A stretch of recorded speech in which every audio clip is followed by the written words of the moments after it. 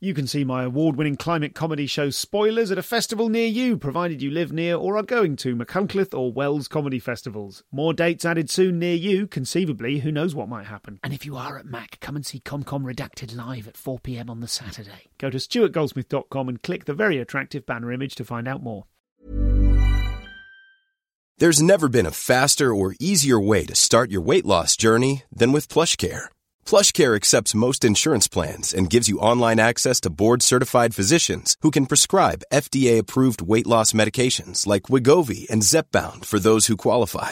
Take charge of your health and speak with a board-certified physician about a weight loss plan that's right for you. Get started today at plushcare.com/weight loss. That's plushcare.com/weight loss. plushcare.com/weight loss. This is a podcast from comedianscomedian.com.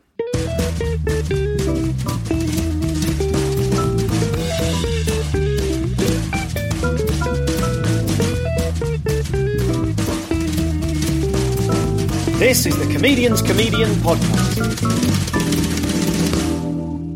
Hello and welcome to the show. I'm Stuart Goldsmith and it's a very special episode. I could have saved this one for number 200 or something like that, but no, I recorded it only 2 days ago and I want to bung it out as soon as possible.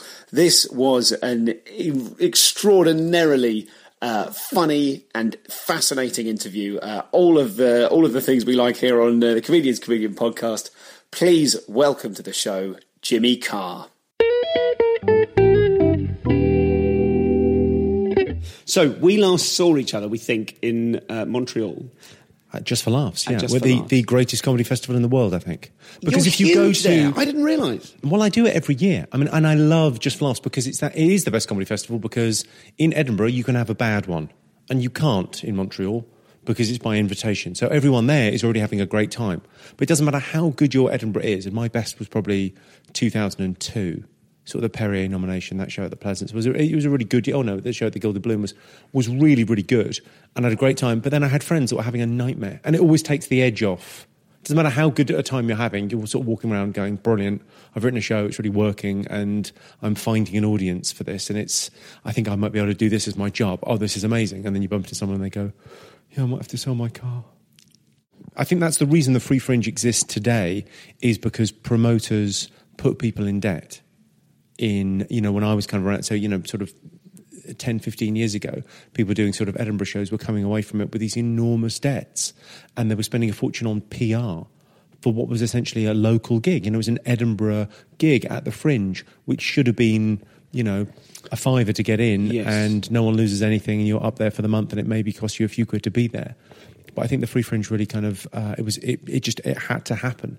Because people were losing money. And ultimately what Edinburgh was about sort of being discovered or finding your audience.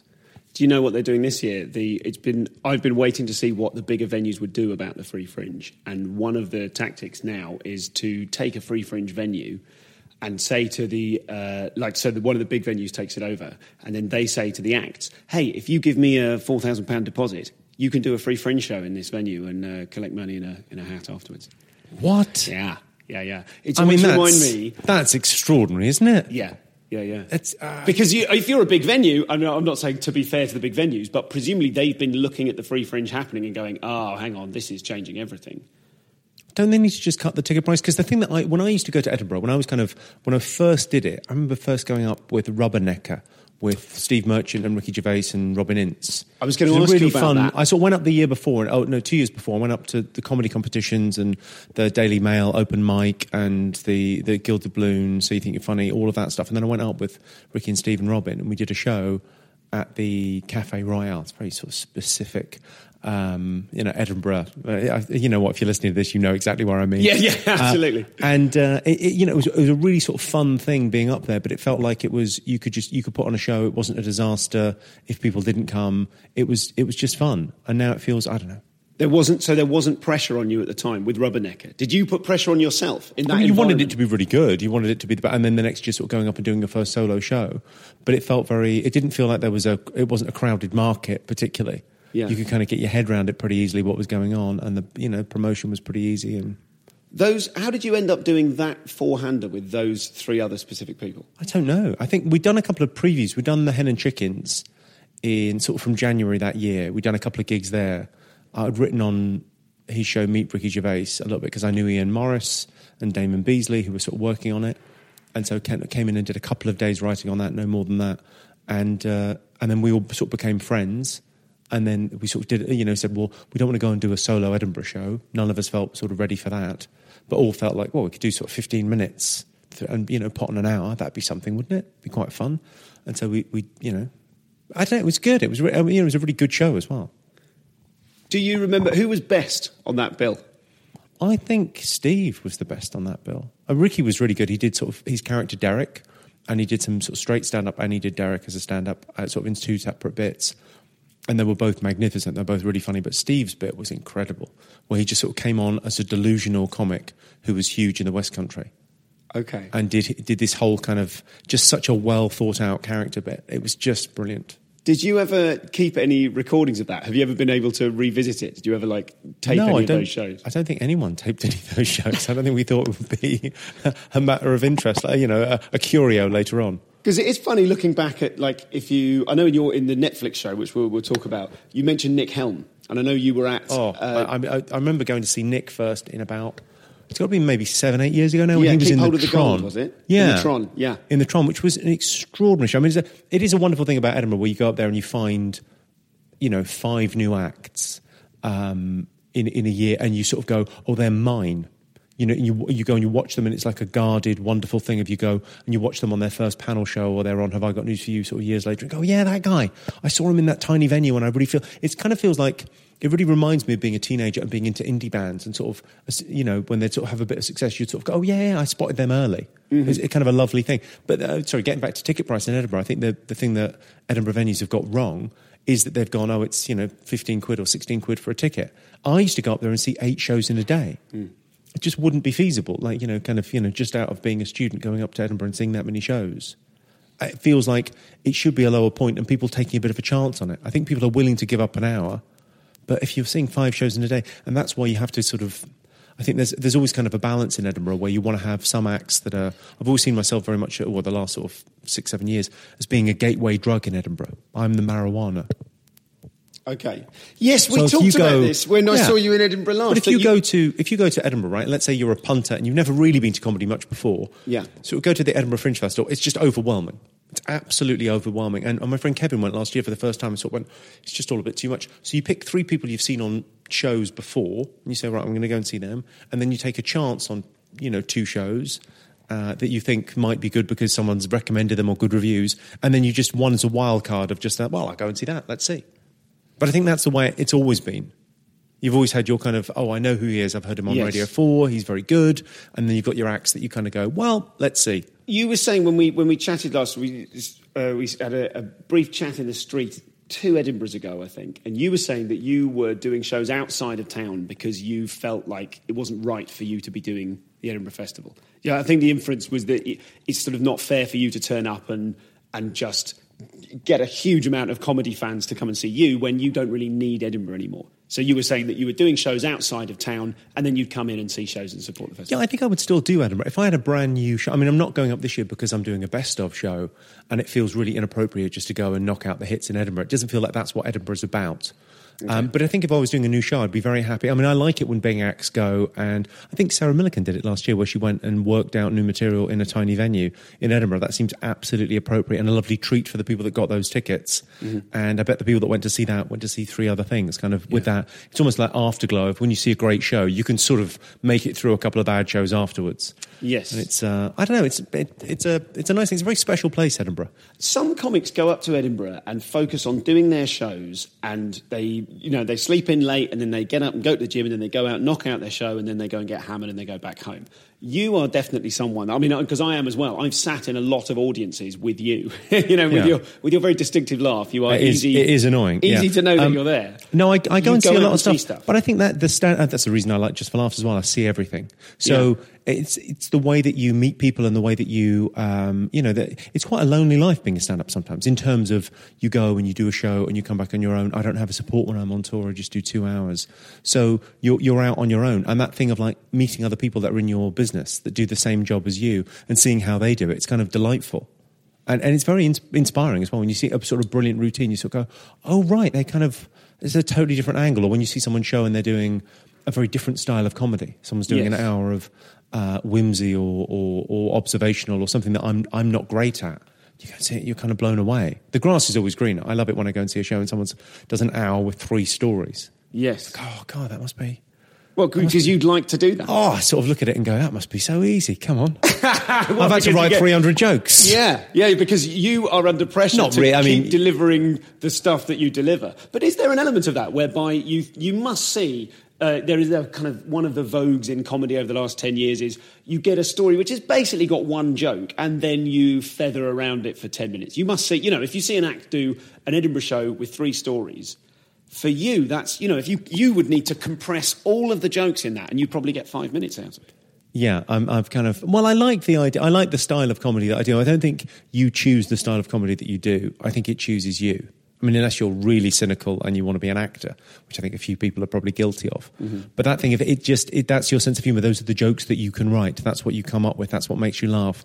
And for me, it was always that very short form, Emo Phillips, Stephen Wright, kind of one-liner stuff was what I loved. And I loved the idea. I remember seeing a John Maloney at the Comedy Store. It's got to be 15 years ago now, 16 years ago, right when I started, seeing him at the Comedy Store, and he came out and he went, I'll start with some jokes, and just did like 10 one-liners, boom, boom, boom, boom, boom, off the bat, and then told a longer story. And I remember sort of thinking, I'd like to do a show where it's just that first 3 minutes, that first opening salvo of bang, bang, bang, and it never lets up. It never, and that's part of the reason to do this best of tour, the idea of just, dropping bombs for 2 hours, just like one-liner after one-liner, all killer, no filler. It feels to me, because, sometimes in a show you can find yourself as an audience member kind of going, right, now I see where this is going. Oh, yeah. We could hurry up a little bit, couldn't we?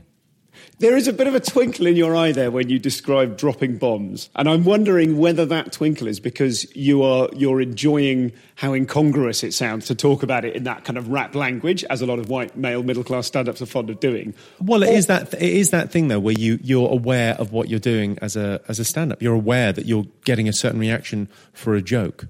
And outside of this podcast, you don't want to talk about killing or destroying or sure, any of that crazy language, but that's what you're aiming to do. That's what you're going out trying to do, to get an audience to get to that stage where they're a little bit giddy with laughter. Yes, where they're the endorphin. I like to think of myself as a drug dealer, but the drug that I'm dealing if only the podcast audience could see the house we're currently sitting in, yeah, they would probably agree with you. Scarface. But no, the idea that you're a drug dealer, you're releasing endorphins. The drugs are already on the people that you're selling them to, but they can't get hold of them without your special words. It's like a magic spell. You say these words in this order and they giggle and then they feel happy. And it's not just a laugh. It's like that only really comes when people, that sustained laughter and that rhythm of laughter as well. The idea that you're kind of, it's that 1-2 punch every minute. So it's interesting, just to continue for a moment that analogy of the drug dealer. A drug dealer is very powerful. And I think you on stage are one of the most powerful comedians to watch. I don't mean in terms of I don't mean your jokes are powerful in the sense, of course, they're funny. But I think you're powerful in that you seem to really take pleasure in making people laugh despite themselves. That thing of a joke's good. Absolutely buy that. I mean, I'm obsessed by the cognitive dissonance, the idea that you can make people laugh and be disappointed in themselves for laughing at the same time. Yes. Or be disgusted and laugh at the same time. And as long as the laugh comes first, even if it's just half a second before, you're golden. Because that's the real them. I like the idea that laughter is, I don't know if people consider this at all, but you don't choose what you laugh at. You never choose what you laugh at. It chooses you. Laughter it's a part of you. It's a reflex, and so you laugh straight away, and then immediately you see hands going up to faces, and then take a breath, and people kind of shocked that they laughed at that thing, and then it's kind of a joyful, giddy sort of. I don't know. For me, it's very much anchored in kind of teenage years of kind of laughing, inappropriately, the laughter at a funeral, the laughter in the classroom when you should be concentrating. The idea of the kind of that transgressive laugh. And is that a more satisfying laugh for you to win from an audience if it's transgressive? If you've made them laugh at something that they probably are slightly ashamed of laughing at? I don't know. Actually, these days, you know what? Probably not, because I'm pretty good at that. That's what I'm famous for. Yeah. I can do that all day. Mm-hmm. The thing that I really like is making people laugh hard with a very clean joke I can do on The Tonight Show. Okay. For me, that's changed over the course of your career. I think so. Yeah, I think I started reasonably kind of slightly cleaner, and then I do very rude jokes, and I love them. I find that's where the biggest laughs are for me, personally. Is that what I'm talking about? Because there's satisfaction in making them laugh despite themselves.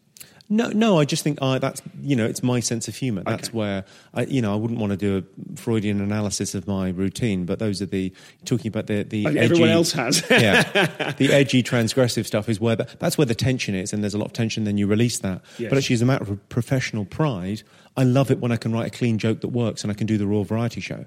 Because, it's very difficult when you're going through, let's say, the Netflix special, and you're doing promo. In the state, I was doing promo last week, so doing The Tonight Show in America.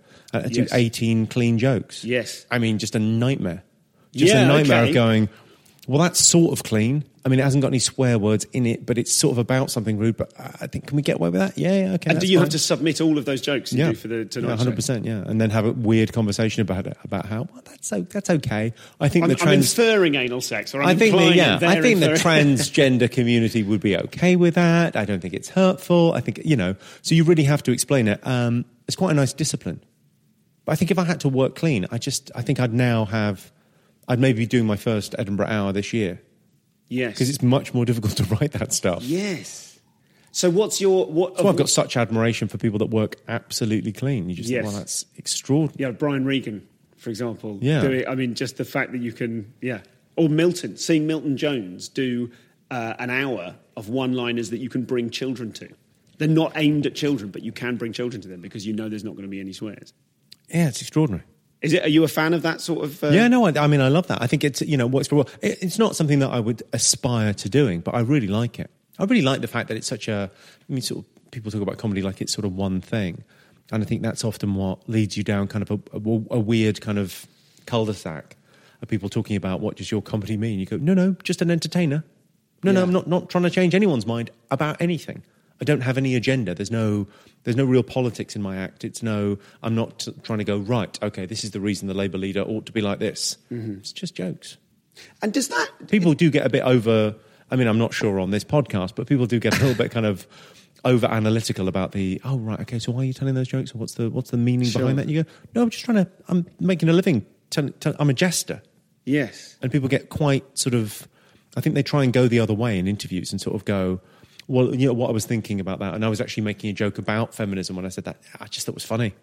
It was really funny. There is something to be said. I have, in researching this interview, I remember reading I forget which, it was an interview that you did in a newspaper that I saw online, where you were, a couple of times, you've refused to apologise for jokes, and you've said, I'm sorry if people are offended, but...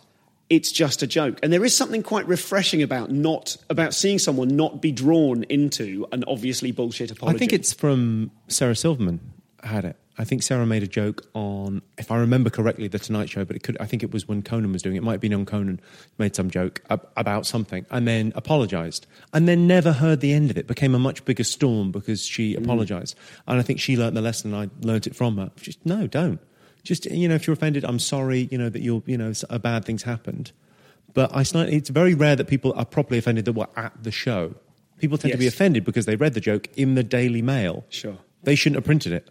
Yeah. That's them being irresponsible. They've told that joke. They've nicked and then told that joke, effectively, you mean. And taken it out of context and mistold it badly. Uh-huh. And you sort of think, well, actually, you know what? I told that joke after being up on stage for 2 hours. And there's always jokes that you could tell at the end of a 2-hour show that you couldn't tell at the beginning. That you're kind of building up a tolerance. Mm-hmm. So is there a certain amount of creative freedom or creative ease in having made the decision that you don't need to be saying anything? You're just a jester. If you decided that early on in your career, you went, I'm not going to ever rack my brains about what something means or what I'm saying. I'm just going to try and go directly to the funny. I think it is an easier road, isn't it? I think being an entertainer is more, and it's also, it's like, you're aware people. I mean, I think there are comics that we could both name that have had kids on the basis that this might be a show. Yeah, probably. There are, people that have just kind of go, well, I need something. Yes. Well, I'm going to go and do something ridiculous now because I might get some material out of it. Okay, good luck with that. So this is Jimmy. Lots more stuff coming from Jimmy Carr in the second part of this episode, and indeed the second half of the interview, which I'm going to release next week.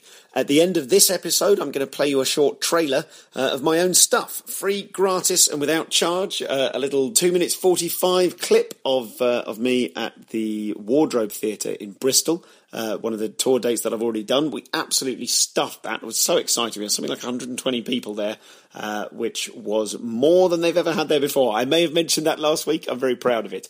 Basically, the tour's going great, and I thank you to so many of you who have been coming out to see it, and indeed dragging out friends and family, and sometimes partners who are already sick of the sound of my voice, so that we can all share the collective experience together of it being a bit weird seeing me when you're so familiar with my voice in a slightly different context.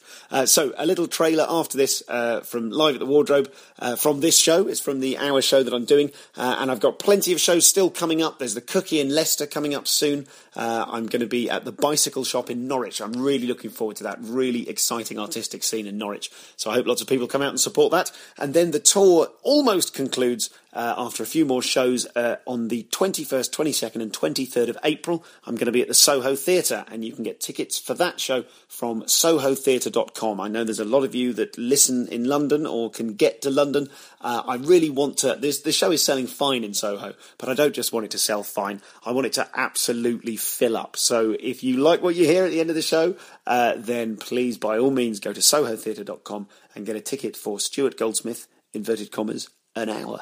So, back to Jimmy in just a second. I just want to say a few individual thank yous to people who've come to the tour, not least Ren, who is a super fan of this show, a completist, if you will. I'd like to call you something else if you're someone who's listened to every single episode, but I literally get a suggestion a day saying, why not call them completists? Who am I to stand in that kind of a tide? So Ren is someone who has not only listened to every episode, but can quote them in depth. And actually, I busted him sitting on the front row of my tour show in Canterbury, tweeting for the first 5 minutes, gently rebuked him from the stage in what I hope was a warm and funny way, and then discovered afterwards when he and his friend, the good doctor, took a drink when I mentioned being a street performer during a bit. And I thought, oh, hang on, these guys, I'm glad I was nice to them. These guys are super fans, and blow me down, they were. And Ren, it turned out, I found out after the show, was actually tweeting about how bewildering it was to be seeing me whilst listening to my voice, with my voice that he was far more familiar with than my face. So, I mean, don't do that. You don't need to be tweeting and texting during the show, but by all means come to it. And then we've been having some really good fun off-the-record Q&As, during which I don't think I've ever said during one of those, don't repeat anything I've said there, please. Do me a favour. Don't secretly record them and bootleg them or even whisper about what's been going on. It's not that it's that salacious, but it's a slightly different thing than broadcasting to tens of thousands of people as we are doing right now. So thank you to everyone that's donated to the show. You can do that as well if you'd like to make a one-off PayPal donation of £10, £20, £50 or whatever else you think is appropriate. £1 a show, 50p a show, you do the maths, and signal to me using hard currency how much you value this show. If you're a fan of the podcast, there has never been a better time to donate at comedianscomedian.com. Remember, you can also, if you prefer, set up a small recurring donation or even a large one through a variety of means. Ramesh Ranganathan is going to be the final live guest on the run that I'm doing the season at Soho Theatre of the live podcasts. He's this coming Monday. There are 12 tickets left, I think, as I say this, so get in quick. That's going to be the first official live ComCom sellout. I feel it in my bones. So let's make that happen. And so what else? Thanks for the donations. I've sold a few T-shirts. There's not many left. If you're coming to the tour shows, you will know there are not many T-shirts left, guys. So you can order one of those from the website as well. What else must I tell you? Oh, very last thing. The ComCom Facebook group has absolutely exploded. We've got about 200 people there, and 200 new people in the last couple of weeks. after I pointed out, and I can't believe I haven't made this clear before, of course, that's a really good community resource. It's a good way you can contact me, and often I post things on there like, hey guys, I'm going to be interviewing Jimmy Carr. You've got 24 hours to submit all your questions. And as you'll hear in part 2 of this episode next week, I managed to get in a few listener questions. So if you want to be able to, and credited them as well, thank you, I did my research. So if you want to be able to interact more directly with the show and with my guests, then by all means join the Comedians Comedian Facebook group. If you are noodling around on the internet, why not take... I should pin this to the top of it, actually. Why not take that opportunity whilst you're sitting in front of a laptop to leave me a review on iTunes, or an honest review, honest, sort of tending towards 4 or 5 stars. Let's split the difference, call it 5. So you could do that, and I have seen a few people in front of my eyes do that thing of exasperatedly grabbing their mate's iPhone or Android phone or whatever device they have and going, just give it here, taking them, downloading them a podcast app, subscribing to this show. So if you haven't done that yourself already, please do subscribe. And if you are with someone that you're to whom you are enthusing about the show, then by all means, pinch their device, download an episode for them. And that's how we spread it further and further around the world. Let's get back to the fascinating and very funny Jimmy Carr.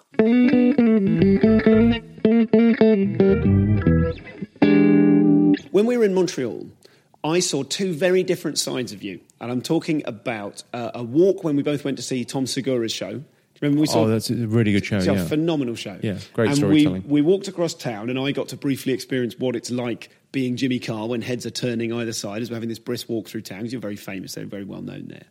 And we arrived at the Tom Segura gig, and there was a girl outside who is called Juliana. I think she was an intern at the festival, and she couldn't get into the show. And you said, oh, you're just coming with us. And she wandered in. And she was really made up and really sort of pleased. And I was like, oh, my goodness, I've just seen Jimmy being kind secretly.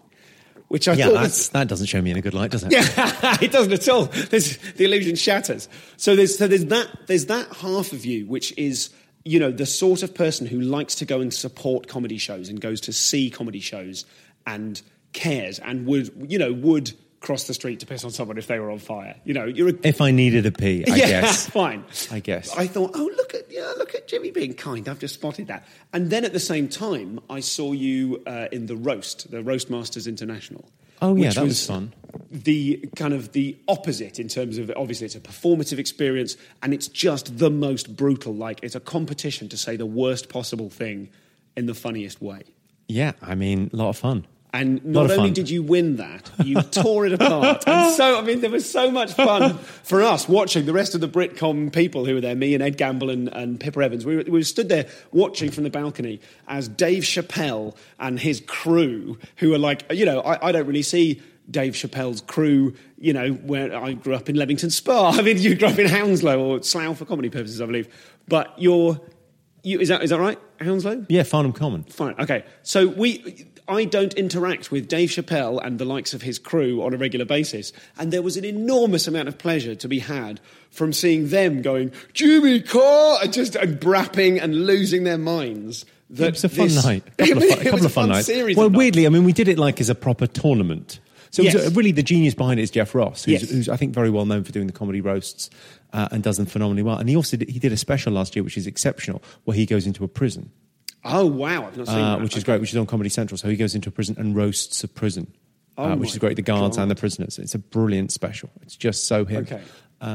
So the roast battles, the idea was that we would do, be something like 32 comedians down to 1 and, a knockout competition. Yes, and you're taking it in turn to do 5 one-liners. Yeah, that was the idea, but obviously it was then roasting the judges on that particular night or, messing around with whoever it was. So it's quite easy to do, really. It's basically heckle put-downs, basically kind of, dissing the other person or trying to say something unpleasant. And it was, surprisingly fun. I don't think there is another person who went through that process performatively who would have described it as quite easy to do. Everyone was... When it got down to... Was it Michael Broussard? Who was the final opponent? He kind of aced it against someone else, and you took on in the final. The Scooby-Doo looking guy. Yeah, the Scooby-Doo looking guy. He's a very nice man. He was a very nice man, and he was very careful when he set up his lines of attack. He was very careful to say, this is a mismatch. Obviously, you're Jimmy Carr, and I'm some kind of, I'm a relative newbie. But I did, I'm sure, I think I heard, I don't know for a fact, but I believe most people had been going round all day. Like, other comics were coming to him and going, here's Jimmy's background, here's what you need to say. I don't know whether he was seeking it out or whether it was being sort of thrust. No, there was a fair bit of that going on, or he's going to say this and you're going to... Yeah, it was really good. It felt very festival. It really reminded me of the early days of Edinburgh, where there was there'd be late and live back in the day. Was in the old only Gilded Balloon. Yeah, the late night gig where everyone was at that at 1 a.m. that was still up. Because Edinburgh was slightly smaller then, and people didn't, there weren't 5 alternates. It was like, all right, you're at that gig or nowhere. Mm-hmm. I used to love that, and I think that it had the same feel.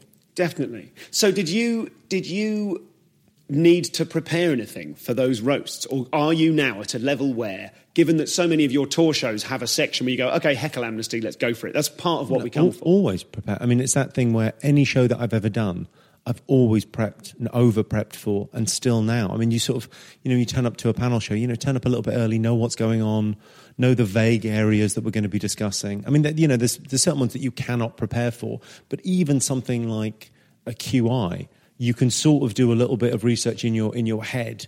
You watch a couple of interesting documentaries beforehand, or you read a couple of articles that you wouldn't ordinarily read, just to put you in that mind space. Or you watch some old episodes just to get a feel of the rhythm of the show. But always, I think, if you don't prepare, it's that thing of, you want to make it look as if you just turned up and did nothing. But I think ultimately the work ethic is kind of what saves you.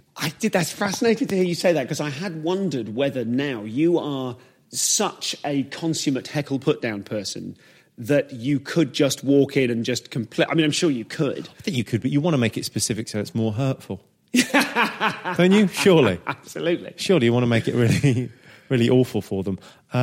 It was a lot of fun. Hopefully we're going to do it again this year. I mean, hopefully it'll become a thing. Yes, and the first person to beat you is rightfully going to be carried shoulder high around the city. I'm sure, yes. Just while we're on the subject, because obviously you are known as, the king of dealing with heckles, to the extent that you, in your shows, make a space for people to go, right, okay, let's go for it.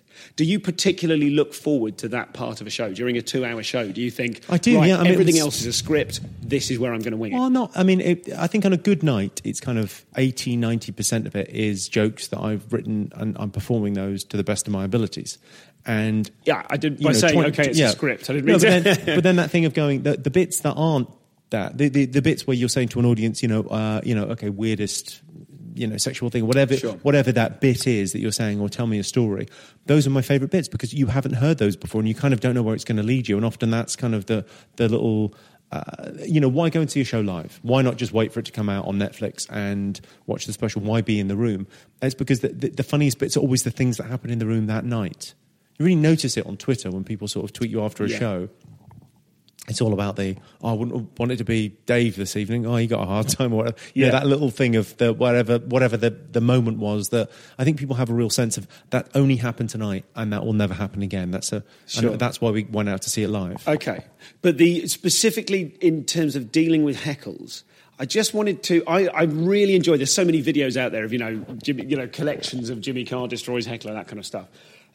What I'm really interested in, as I think we are all, the audience, is the moments when we're trying to work out whether you're on the back foot or not. When someone shouts something, there's a brilliant one. I've watched numerous compilations, so I can't sort of say which show it came from. But someone heckles you, and then someone else goes, "Stop stalling," because they've spotted that you've done that comedian's thing of asking them to repeat it, gives you an extra second to deal with it, and someone goes, "Stop stalling." And then you have to be extra devastating just to make it look like... Yes. Yeah, okay, and obviously what you did was then you put him in a queue, you did that kind of thing, dealt with the first one, went back and dealt with the second. But just when he shouts, "Stop stalling," I just wondered if there's a moment when you go, "Oh, hello, this is new." And is there a bit of a frisson there that you go, I could lose? Yeah, but I think that losing's okay. I mean, it's like that thing of saying, I'm an entertainer. It takes a lot of pressure off because you don't have to have a message. But also going, if people are heckling, if it's super funny and devastating, great. Accept it. Give them a round of applause. Yeah, if there's 2,000 people on a night out and we all had a massive laugh at my expense, great, fine. I mean, if you can't take it, you shouldn't really be giving it out. I do subscribe to that a little bit, and I think if you get given a hard time, fine. And sometimes if it's really funny, I think it's lovely when they can Yes. win. It's lovely as well when, because, for me, it's my job and I'm sort of doing it every night. But sometimes it's really lovely if the local, the guy who's kind of funny in their group shouts out and all his friends are kind of impressed. It's kind of, it's cool. Do you like that moment of someone shouts a thing? Do you have like a sort of a system that you're doing, consciously or unconsciously? Do you have an approach where you'll go, okay, get them to repeat it now? I could go, it's almost like we could imagine it's sort of like bullet time in the Matrix. You go, do I attack him on this basis? One of the things you do really good at doing is you set the agenda.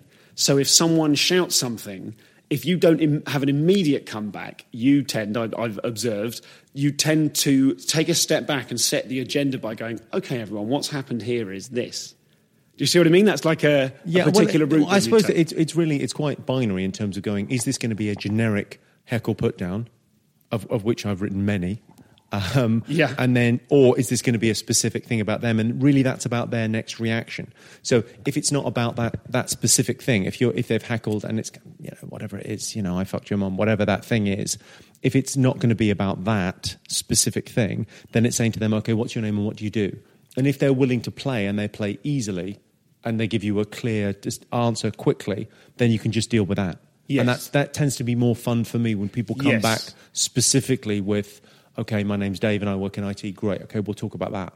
But if they're just heckled and then it goes silent, then it becomes more of a generic thing because they're not. Yes, it's more of an aggressive heckle, isn't it? They're trying to screw you over rather than trying to play. Yeah, and if it's not a dialogue, then it's got to be just sort of a devastating put down is what it's got to be. It's more fun if they join in. It's a bit of a conversation.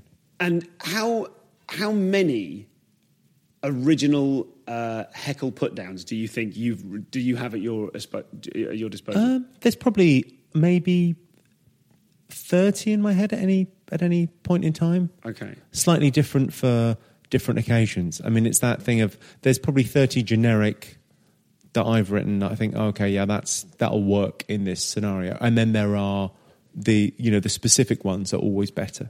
It's always better if it's about that person in that room that night, and you get points for speed as well. Yes. It's like doing topical jokes. Like if you do a joke about something that happened in the news today, you get twice as big a laugh as it deserves because people kind of reward speed. Yes, okay. There's from another compilation I saw online, there's a lovely moment where you're fielding several heckles and someone shouts, respond without, what is it? They say something like, respond without referring to sex, women, or violence. And do you remember that happening? I think it was on a DVD, perhaps? Yeah, I think there might be one in the Netflix special where someone says... Oh, is that it? Yeah, someone says respond, but don't mention sex or his mum. Yes, that's it, or his mum, yeah. And then so you immediately go, where are you from? And of course, that's the next one. But I did wonder, what if he'd said, and also not geography or my job?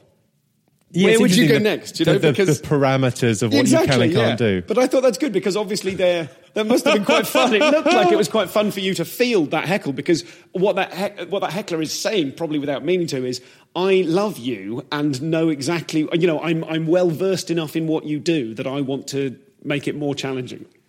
Do you know what I mean? It didn't seem like an aggressive heckle so much as I've spotted your tricks, Mr. Jimmy Carr. Do it. Answer this without using one of your regular tricks. Yeah, I think it was. I like to think he was being nice and trying to challenge me, but possibly trying to fuck it up. Who knows? Possibly. It's I know. I mean, it's interesting the whole heckle phenomenon because I think it's so synonymous with shows being ruined. Even the term heckle, I almost feel like you need another term for it because there's such a big difference between. I get as annoyed by hecklers as anyone else. If someone shouts out just as I'm delivering a punchline and steps on it, I'm like, well, I wrote that joke and all these people would have really enjoyed that joke and that's ruined now by someone talking over the top of it. If they don't know when to come in, it's no good. Yes. And it's quite easy with me, feed line, punchline, laugh, and then there's clearly a space there where you could just you could get in if you wanted to.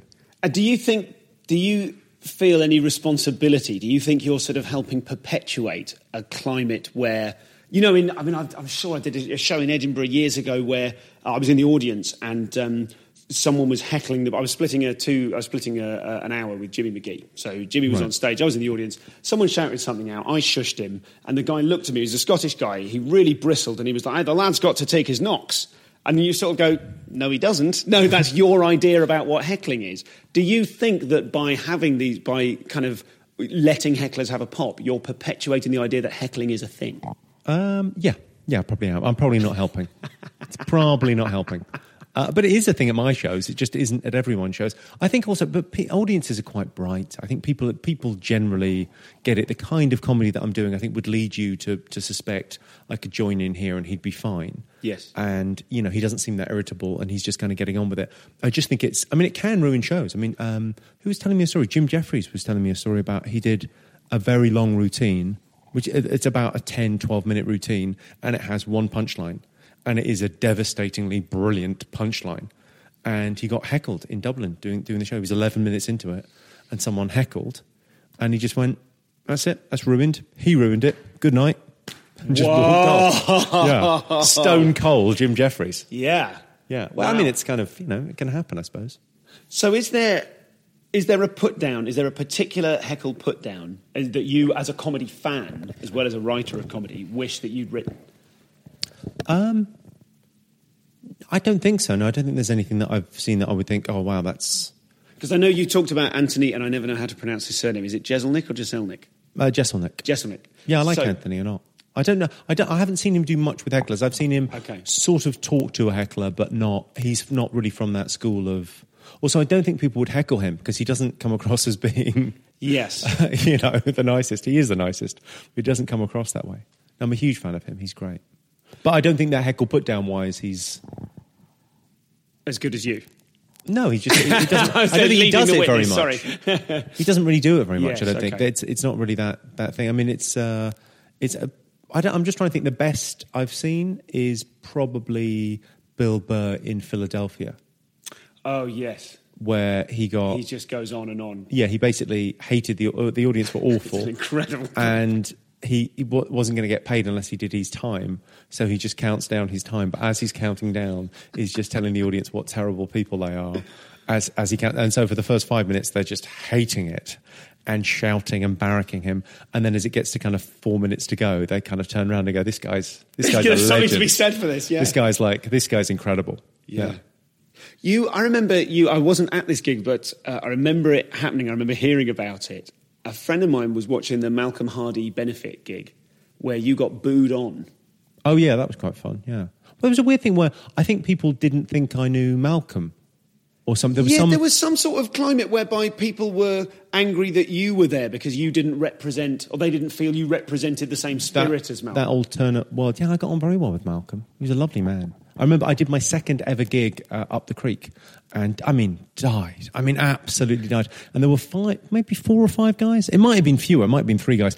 But there were cab drivers, black cab drivers in London, so in Greenwich. They used to go on a Sunday night to the Up the Creek Club and they would sort of, not professional hecklers, but they would take such pride in being devastating hecklers. So, their standard heckle was, "Malcolm!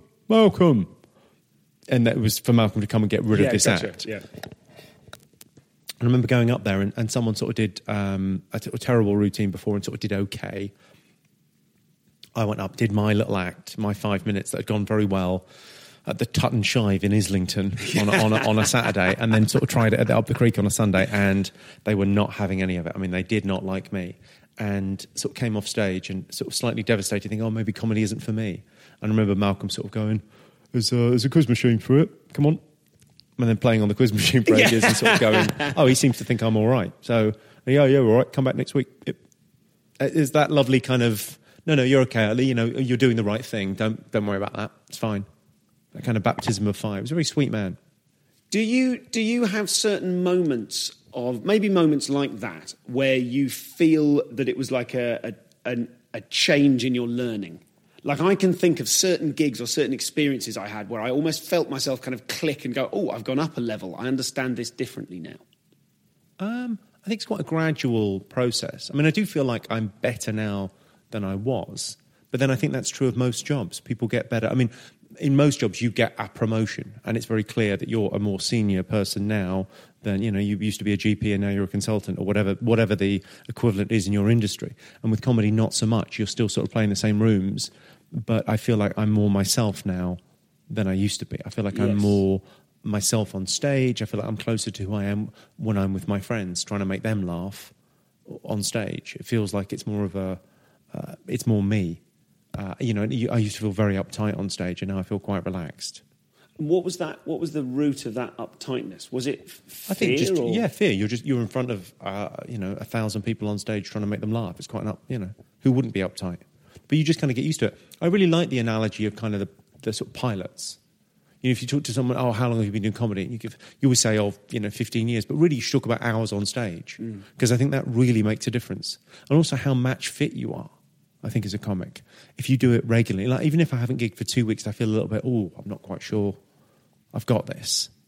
Like I'll often do 2 shows in a night, and the second show is always so much easier. Okay. Even then, just the rhythm of it, you're just kind of in that space. And if you've kind of gigged 7 times in a week, you're in that space. It's great.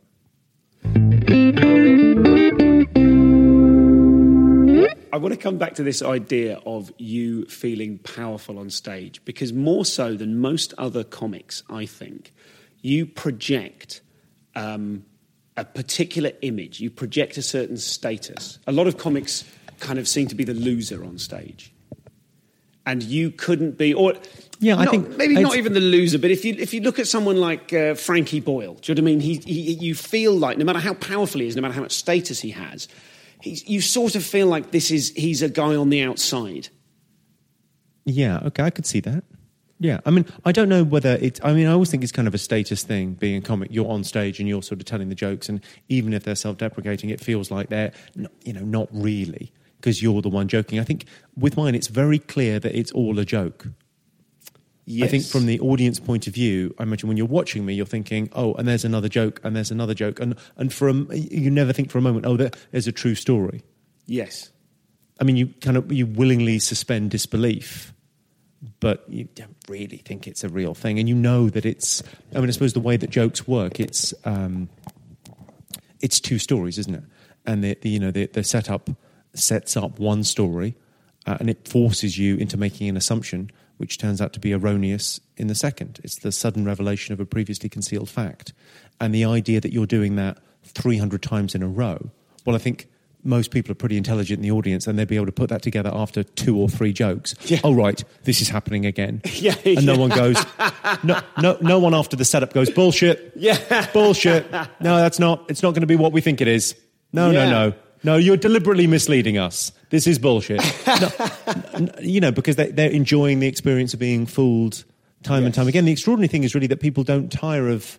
It's such a pleasurable thing being sort of tricked like that. Continually tricked. Yeah, and linguistically, just the power of that language, just you're constantly pulling the rug from people's feet. And I suppose that's why shows kind of build a little bit in terms of content towards getting a little bit ruder or edgier. Yes, because I was going to ask you about I wonder that. if you have to up the stakes. You want to come out strong, but you want to kind of save your strongest for the end. You want to kind of... Because I think you do sort of feel a thing where audiences kind of... There's a very natural lull after 40 minutes, and how you handle that and how you control that as a comedian is quite interesting. I think particularly with the sort of jokes that you do, which, as you said, you're not telling anything true about your life. If you say, so I'm married, I'm a bad example, but you... Well, there's lots of jokes where I'm married and I've got a wife, and then there's jokes where I have a girlfriend. Yeah. And sometimes they're like 2 jokes apart. And no one ever goes, hang on a second, point of order. Well, occasionally people do. Sure. And you go, sure. Yeah, the thing is, though, it's all made up. But don't panic. When you're constructing a show out of, say, 300 jokes, is that right, do you think, for a show, for an hour, for a 2-hour show? You might get away with 200 in a show, but, I mean, you're probably whittling down from 1,000. Okay. And when you do that, do you need to watch out for certain similarities of rhythm or similarities of like the particular trick the weird that you're thing is I'll write a show, and when I've got all the jokes kind of written out, they'll be in a sort of a big document, and it'll probably be about 1,000 jokes, and I'll see I'll just test it in front of audiences. I know immediately I can look at a joke that I've written and go, yeah, that's first half, first quarter of an hour, and I'll look at another joke and go, yeah, that'd be in the encore. That'll be beginning of the second half. I know instinctively kind of where they go in the show. On what for basis? me. On what terms are you I making really those don't know. decisions? I mean, it's very. I don't really analyse it. I just kind of look at it and go, I've got a feel for no, that would go there, and Okay. that could be a one-liner about sex in the first half, but actually I'll probably talk about that more in depth in the second half, so it becomes a longer bit that go in the second half. And there's a weird kind of, I don't know what I mean. I bet they would work if I put them in other places, but it feels like that's my kind of my method, or almost my not OCD, but my kind of superstition about that. That goes there and that goes there, and that would work like that. So there's a certain, although the shows are all different, there's patterns that emerge, and you become very aware of what people. So after 40 minutes, when there's a natural lull, people laugh at one-liners for about 40 minutes. And then they're a little bit tired. So I break it up before that happens. I break it up by doing something with visuals in a show, which I really enjoy. That kind of idea of you're making people laugh sort of twice. You're making them laugh at the one-liner and then the visual representation, and taking them with you on a little journey in your mind. So it's often jokes that are quite difficult to make work in stand-up. Mm-hmm. They're a slightly different... I was going to say texture, but they're like a different feel. Sometimes I write something that's a bit more sort of thoughtful. And actually it works much better, even if you just walk across the stage and sit down. The audience immediately go, right, something new, reset, start again, boom. And then after 40 minutes, there'll often be a bit of chat with an audience. So it might be a bit of material that involves me going, right, who here's had bad sex? Or who here's... And then a little bit of chat with a couple of people in the audience, and then you get the punchline to that bit, and then you're into the one-liners again. But it sort of breaks the flow. Okay. And so you're sort of doing it in little sort of segments. Do you think there are a finite number of types of joke? Or like some jokes, for example, might be a shift in perspective, where you're talking about your girlfriend, and then the punchline is that actually that's separate to the wishes of your wife. So that's a thing whereby pullback reveal. Yeah, so you've concealed information. Or there's a thing where and within pullback and reveal, there's kind of different types of them, aren't there? Sure. I mean, and that people, and I was on the bus and people were upset. Sure. I mean, there are very identifiable different types of joke that you can sort of go, oh, that's one of those. I think the best ones, when you're writing them, you tend to write them backwards, and then if you were to look at your set afterwards, you go, oh yeah, that's sort of a pullback and reveal. Yes. Okay. But I don't think you sit down and go, oh, I'll do a pullback and reveal here. I don't think anyone writes them forwards. No, it goes, right, this morning I'll write pullback reveal jokes and then scatter them around the set. So it's an odd thing to... I think you can understand it looking back at it, but actually when you're doing it in writing... I mean, I'm very lucky that I don't really rely on writing on stage. I test jokes on stage, but I don't really rely on being in that space to write.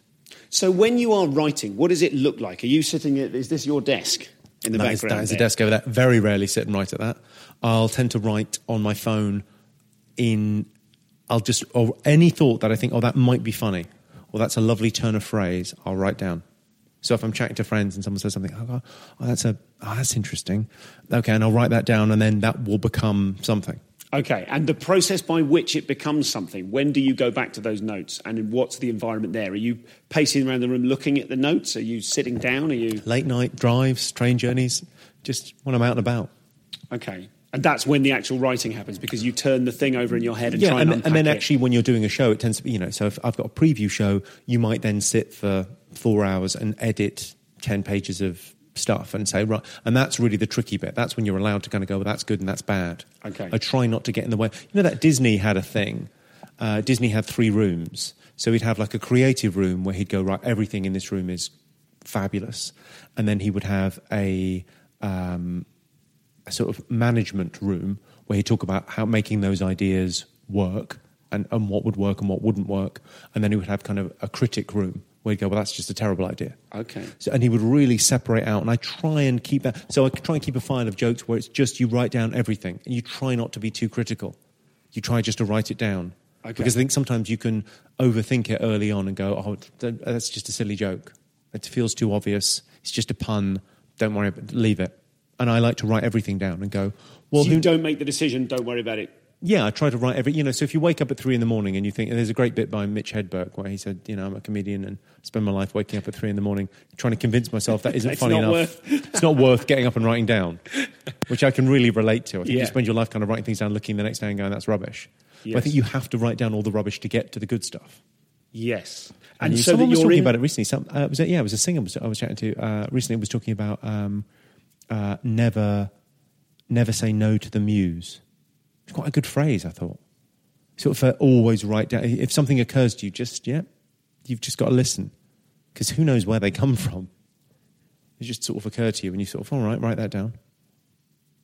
And so you're completely separating the critical process from the creative process. I mean, I'm not, but I'm trying to. I'm aspiring to do that, yeah. Okay. So one of I noticed and I'm not sure how many years apart they were, you have two different jokes which have the same punchline. And I tried to do a thing years ago when I started, when I had aspirations of greatness. I tried to do 3 setups with the same punchline. Oh, great. How far did you get with that? Can you tell us what they were? I think, if I'm not mistaken, it was the Korean delicacies. They're the dog's bollocks. And then something about, I've got a friend and she says the way to drive a man wild with the desire is to nibble on his earlobes for hours and hours. I think it's bollocks. And it was trying to do sort of the punchline bollocks, trying to get that... So to set up the 3 jokes and then to just have the punchline for all 3 bollocks. I just thought it might be a fun thing to do, but you couldn't do it because actually the audience lives so in the moment. Yes. You can't go, remember that? That's going to be handy in a second. And remember that? You're going to need that. Yes. So you can do callbacks, but you can't quite... You are limited by how fast they can keep up with you. And I suppose as someone who turns over 1,000 jokes a year maybe, or more, with sort of pre-editing process... You have got to be in the rhythm of... You're going to have a very quick mind as a comedian. I think anyone performing comedy, we're able to see where a joke's going. If we're watching someone on stage, we're nodding, going, yeah, brilliant. And we love to be surprised by a joke. So comedians don't tend to laugh at other comedians so much. Well, I think that's kind of the highest compliment you can pay another comedian is, you hear a brilliant joke and your first reaction isn't laughter. It's, I should have thought of that. Yeah, absolutely. It was right there. Yeah. Right in front of me. I've noticed that a million times. Damn it. Yes. It's great. So the speed at which you process information, do you need to deliberately slow that down? Is that sometimes why jokes don't work? Because you assume too much speed on the part of the audience? Well, I suppose that's Seinfeld's. I'm not saying in every case. But I think Seinfeld's analogy is probably the best for explaining that. Yeah, the idea that you're sort of jumping across a ravine and... If it's just a step, it's not exciting, and if they fall down the ravine, you haven't got them to the other side, and it's getting them from feed line to punchline, and they have to be able to follow your logic. I mean, partly that's the reason why I'll use visuals in the act. So it's those jokes would probably work on their own, but actually with the visual, you're really helping people across. Yes. It's always that's the rope bridge that brings them across, and sometimes a joke needs another sentence in the middle just to get them. It's a sort of a halfway point of going, okay, they need something else. But yeah, I think that's often the way. Like, it's quite interesting when you're testing new material to kind of be looking at, well, why didn't that work? That seems like a really funny idea. And then you realise that you haven't communicated, fundamentally haven't communicated what you were thinking to an audience. Yes. So the example I thought of, you had a joke about looking into the sea and thinking about sea levels rising. Seeing a guy throwing stones into the sea and thinking, well, that's not helping. Yeah. If anything, you're making it worse. And then you've also got a joke about, some years later, a joke about seeing a woman in her kitchen during the floods. Crying. Well, that's not helping. Yeah. In fact, if anything, it's making it worse. Yeah. Well, I like that. It's weird. The other thing that I really notice about my act is there's always a joke that involves she was livid. Yeah, really. There's always a livid. She was livid, and I've never really used the word livid outside of one-liners. Yes, okay. But it's a really nice little kind of touchstone of. It's a really funny word. So much about the word livid is good because the jeopardy's huge because it's so angry. Yeah, and it's also unusual, so it's quite an incongruous word because no one uses it in conversation. It's nice. It's really nice. It's interesting that thing about the rising sea levels because I looked at that joke again for this sort of best of show and thought, man, wasn't quite sure it was right. So often you won't put something that's that similar in terms of the punchline in a show because the flooding one will probably make it in, but the throwing stones won't because that was actually one of the ones that involved having a picture because it actually the flooding one was easier to relate to. A woman crying, a guy throwing stones, and the sea level rising because there was a stone in the water. It's another the logic there isn't quite as good. Cliffs are slightly too far apart. Yeah, a little bit, but with a picture, it was a really fun joke, and I liked the fact it was quite clever on sort of sea levels rising. Yes. So that example, and in the example of Livid, you must spot patterns of yours. Do you try and break those patterns when you spot them? Do you go, I'm doing the same thing, or do you go? I'm pretty relaxed about it. I think I wouldn't be thinking, oh no, I've sort of been there before, and I'm trying to break new ground. I think often the analogy with comedy and music is really valid, and sometimes it just doesn't work. You know, it's often that thing with bands are often trying to create something new, and yes. I often just sort of look at them and go, what are you doing? Just make if you're Oasis, make another Oasis record. That's fine. Yes. These bands trying to reinvent themselves with every record, you sort of go, that must be exhausting. Also, you're really good at that thing you just did. Just stick with that. It's fine. Don't worry about it. Do you have though? Oh, in the total of all of the jokes you've written in the last 15, 20 years of your 15 career? years, yeah. 15 years. So 1,000 a year. I mean, maybe that many. I don't think quite that many. But And yeah, I'm not sort of. Maybe You're obviously not framing that as a boast, and I'm not. I mean, maybe 300 per special. So yeah, there's a lot. It's 3,000 jokes at least. Okay, so those jokes in them, do you ever feel like you've invented a new type of joke? Have you ever minted something and gone, oh God, I don't think anyone's ever done that type of thing before? This is a super nerd question. Yeah. I don't know. I mean, I don't think so. I don't think so. I think it's like, the thing about comedy is you're standing on the shoulders of giants. It's that thing of like, I don't think any band would say, oh yeah, we've written this song and it is a totally new thing. I think the only person in our lifetime that could say that is, it would be, Brian Eno, invented ambient. But even then, there's certain classical music before that you could have argued was sort of ambient. So you're always kind of, and the format of jokes is so ingrained in us, and I think you're tapping into a language that people have hardwired into their heads. I mean, if you think about why people joke, it's quite interesting, I think. I mean, for me, I think it's I was thinking of writing something about this. I'm not sure whether it's too pretentious for you. But the idea of I defy you to be too pretentious for this podcast. What does laughter do? It rewards two things. It rewards observing difference, and it rewards linguistic ability. And both of those things have a Darwinian advantage. So if imagine you're on the 10,000 years ago, you're on the savannah somewhere in Africa, and you spot a cheetah's tail in the grass, and you observe that, that's different to the other thing, and that's rewarded somehow with, and the difference between the aha moment and the ha-ha moment, there's not much in it. Yes. It's that surprise followed by laughter. And often you'll get nervous laughter. And I think that's kind of where comedy comes from. I think it's kind of the nervous laughter, and it's a way of socially having that response and that endorphin release when you think of a clever linguistic way of communicating, yes, or noticing something different. I think that's kind of, it's a way. Why would we be rewarded for that if it wasn't fundamental to our success? Because actually, it's about conflict resolution.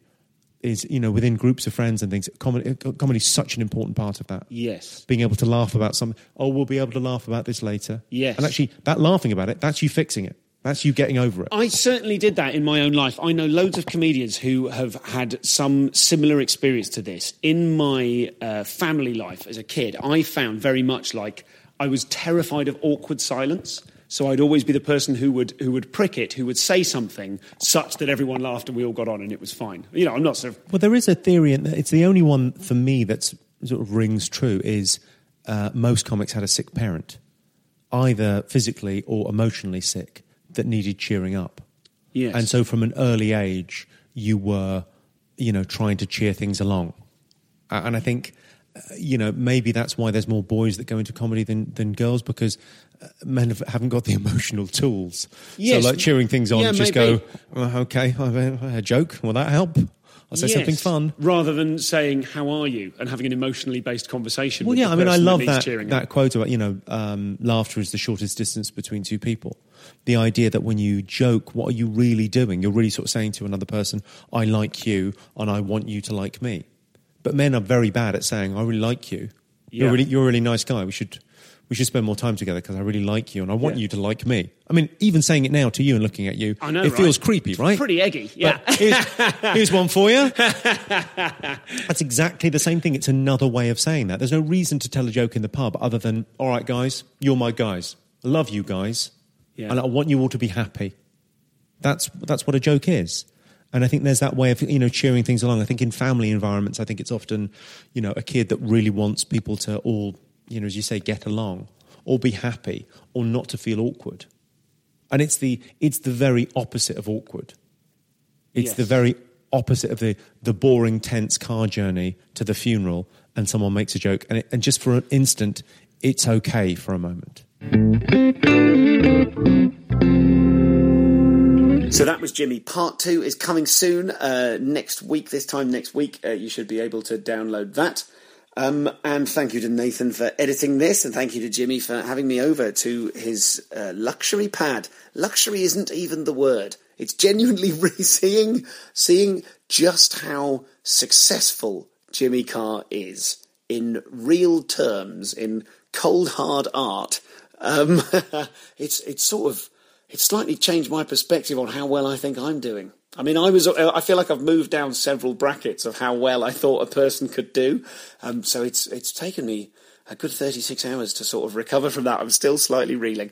More from Jimmy very soon. We'll pick up where we left off next week. And now, thank you for listening to this bit. No waffle today. There'll be a waffle at the end of the next one, I'm sure. But this is a little trailer recorded live a couple of weeks ago at the Bristol Wardrobe Theatre on Old Market. This is a tiny little snippet of the show that I'm currently touring. So if you like the sound of this, why not go to sohotheatre.com for shows on the 21st, 22nd and 23rd of April, or indeed comedianscomedian.com and search for the tour dates and find out where I'm going to be near you soon in Sutton, Mid Wales, in a secret location, Norwich, Leicester, so on and so forth. Here's Stu Goldsmith. Here's me. I've got to intro myself. You never get to do this. Ladies and gentlemen, please welcome to the stage, halfway through the first 15 minutes of his show, Mr. Stu Goldsmith. You might see someone run to work. I don't know if you've ever seen that. You'll be staggering to work, scuffing along at 8 in the morning going, God, I've made some terrible decisions in my life. And all of a sudden, you'll be buffeted out the way by some bellend dressed head to toe in neoprene. Looking like a ninja eel. Looking like a cyclist, but with no bike. Just the bike. As if they thought to themselves, zero friction, this'll be easy. And they always seem to have an iPhone on a silicone pouch on their upper arm. So I think it's so they can make calls one word at a time. So they can go, yeah, me, smart, wanker. And it always, do you know what I think? It always reminds me of they look like a security guard from space. Do you know what I think? Like the little ID thing, they're like, you're not coming in there with those hover boots. So the reason they have the iPhone, of course, is that they have an app called Map My Run. Thank you. It should be called Smug My Calories. Is what it should be called. Gloat My Progress. Because what this app does is it uploads a map of their route to your Facebook page, right? So that all of your friends can go, why have you put that on Facebook? So that you can go, oh God, does that go on Facebook? I had no idea. I didn't realise everyone would see what a great runner I am. No, I thought it was just for me. I thought it was private. I thought it was hidden. I thought it was engraved on stone tablets and cast into the ocean. But it's okay. Obviously, now we have a map of your route. We can lie in wait for you the following day and ambush you with some secateurs. That's a very deliberate choice of weapon. Don't think for a minute that I've improvised that. So, do you know what secateurs... If you think you know what secateurs are, just briefly mime secateurs. In fact, those are shears, idiot. I